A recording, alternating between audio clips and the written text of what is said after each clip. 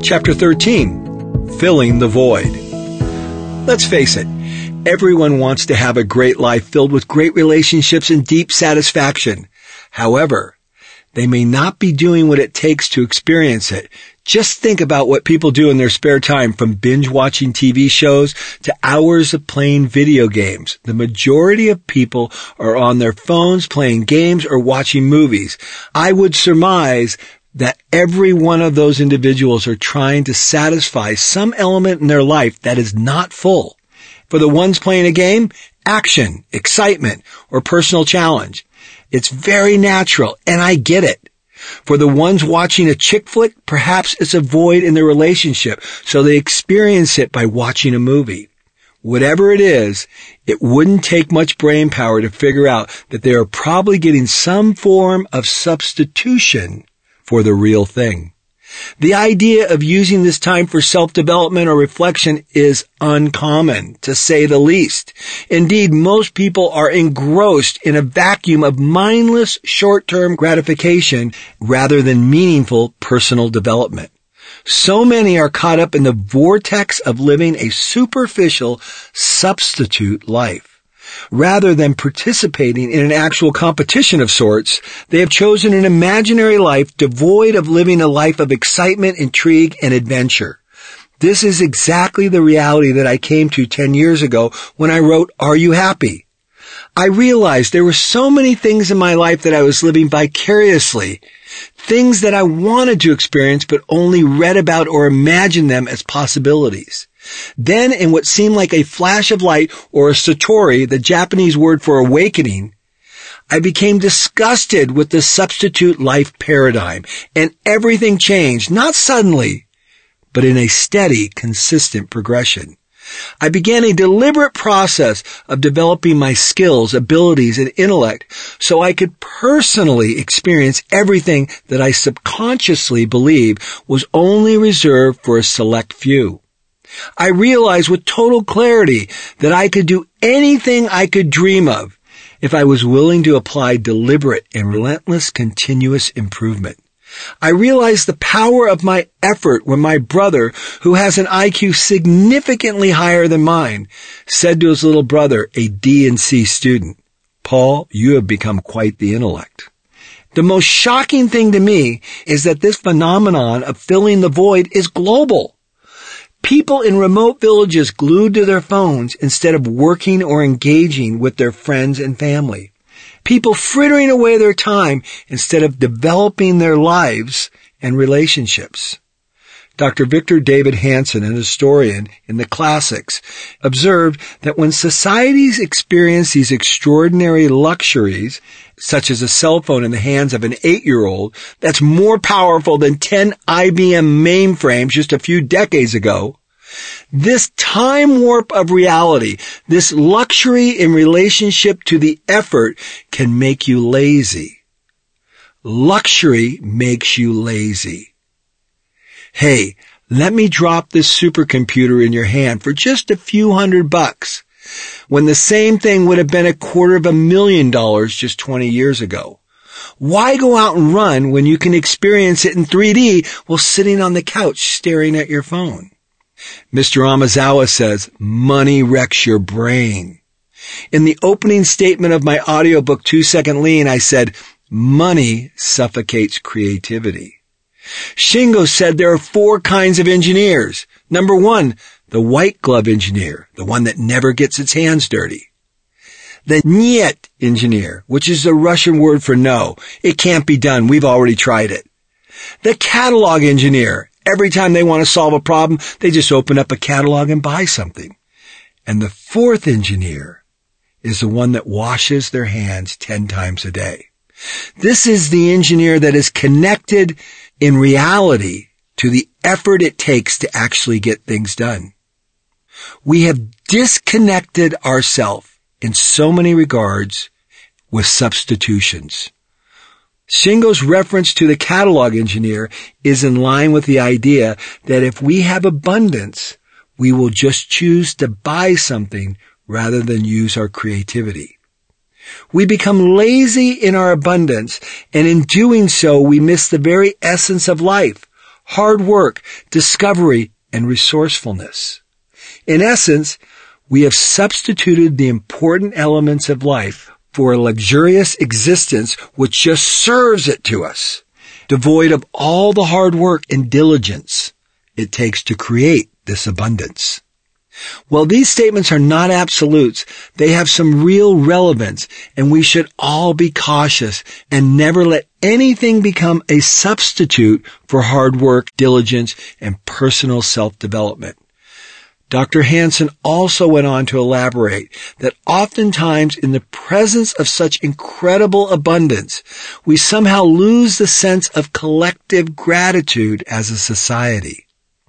The average person across the globe holds a phone that is more powerful than all the computers used to land a man on the moon. We have been born into a time that has afforded us so much. If as individuals and as a society we lose this collective gratitude, we will be victims of the corruption of luxury. This corruption will separate us from the true elements of life, and in the process create a substitute that will never satisfy us and atrophy our mind and spirit. When I was in Bhutan, a remote third world country tucked at the edge of the Himalayas, I was shocked that even in that beautiful country that most people have never heard of, let alone know where it is, even there they are affected by this phenomenon. As I walked through the markets selling fruits and vegetables, I noticed that almost every vendor was on their cell phone playing games. It seemed like we are all universally asleep worldwide. We no longer go out and run and experience the adrenaline rush that exercise gives us. Instead, we punch buttons on our mindless 4K screens and receive a fake adrenaline rush that is not even close to the real thing. About a year ago, when I spoke at Steelcase about lean health, I made the point that we have become a substitute society. We have substituted packaged food for real food, social media for relationships and talking to each other. We substitute porn for meaningful sexual relationships and video games for real exercise. But of all the substitutions that I've seen over the past 40 years, I don't think any is compared to the worldwide addiction to alcohol. Every evening, billions are bellying up to the bar to have a good time. Alcohol is the poorest substitution of a good time that I think I've ever seen. Besides being incredibly fattening, expensive, and a colossal waste of money and no nutritional value, it has deep health ramifications and directly screws up your most important asset, your brain. Its mind-numbing effect then leads to the early morning regret, and so many business people's professionalism is undermined by their own doing as they become fools at the bar at night. Do I want to do business with a drunk? I don't think so. You don't have to look far to see the endless tragedies that alcohol has created. One of the most infamous examples is Teddy Kennedy and Chappaquiddick. A family that endured so much hardship from external and internal forces is battered yet again by alcohol. Worse yet, an innocent girl dies and an innocent family is destroyed. I love Donald Trump's admonition to his children: don't drink, don't smoke, and don't do drugs. It's that simple. He then went on to say that because he didn't drink, he had a strategic advantage over all the other business people who were constantly intoxicating themselves late into the evening, when he was perfectly sober to make favorable deals for his company. Don't get me wrong, I'm not a teetotaler, but alcohol has no hold on me. A glass of wine occasionally, but nothing more. Everything else is an abuse of my body, my money, my health, and my cognitive abilities. I believe this substitute society is an attempt to fill a void in our life with something that will never satisfy. And we are stuffing all kinds of things down holes to fill voids that will accomplish nothing regarding our true happiness. When I was out of shape and overweight, I would eat to bring pleasure to myself because I was so stressed out. This was my way of filling the void that stress and anxiety had created. Food masked the pain and then created more pain every morning when I looked at myself in the mirror.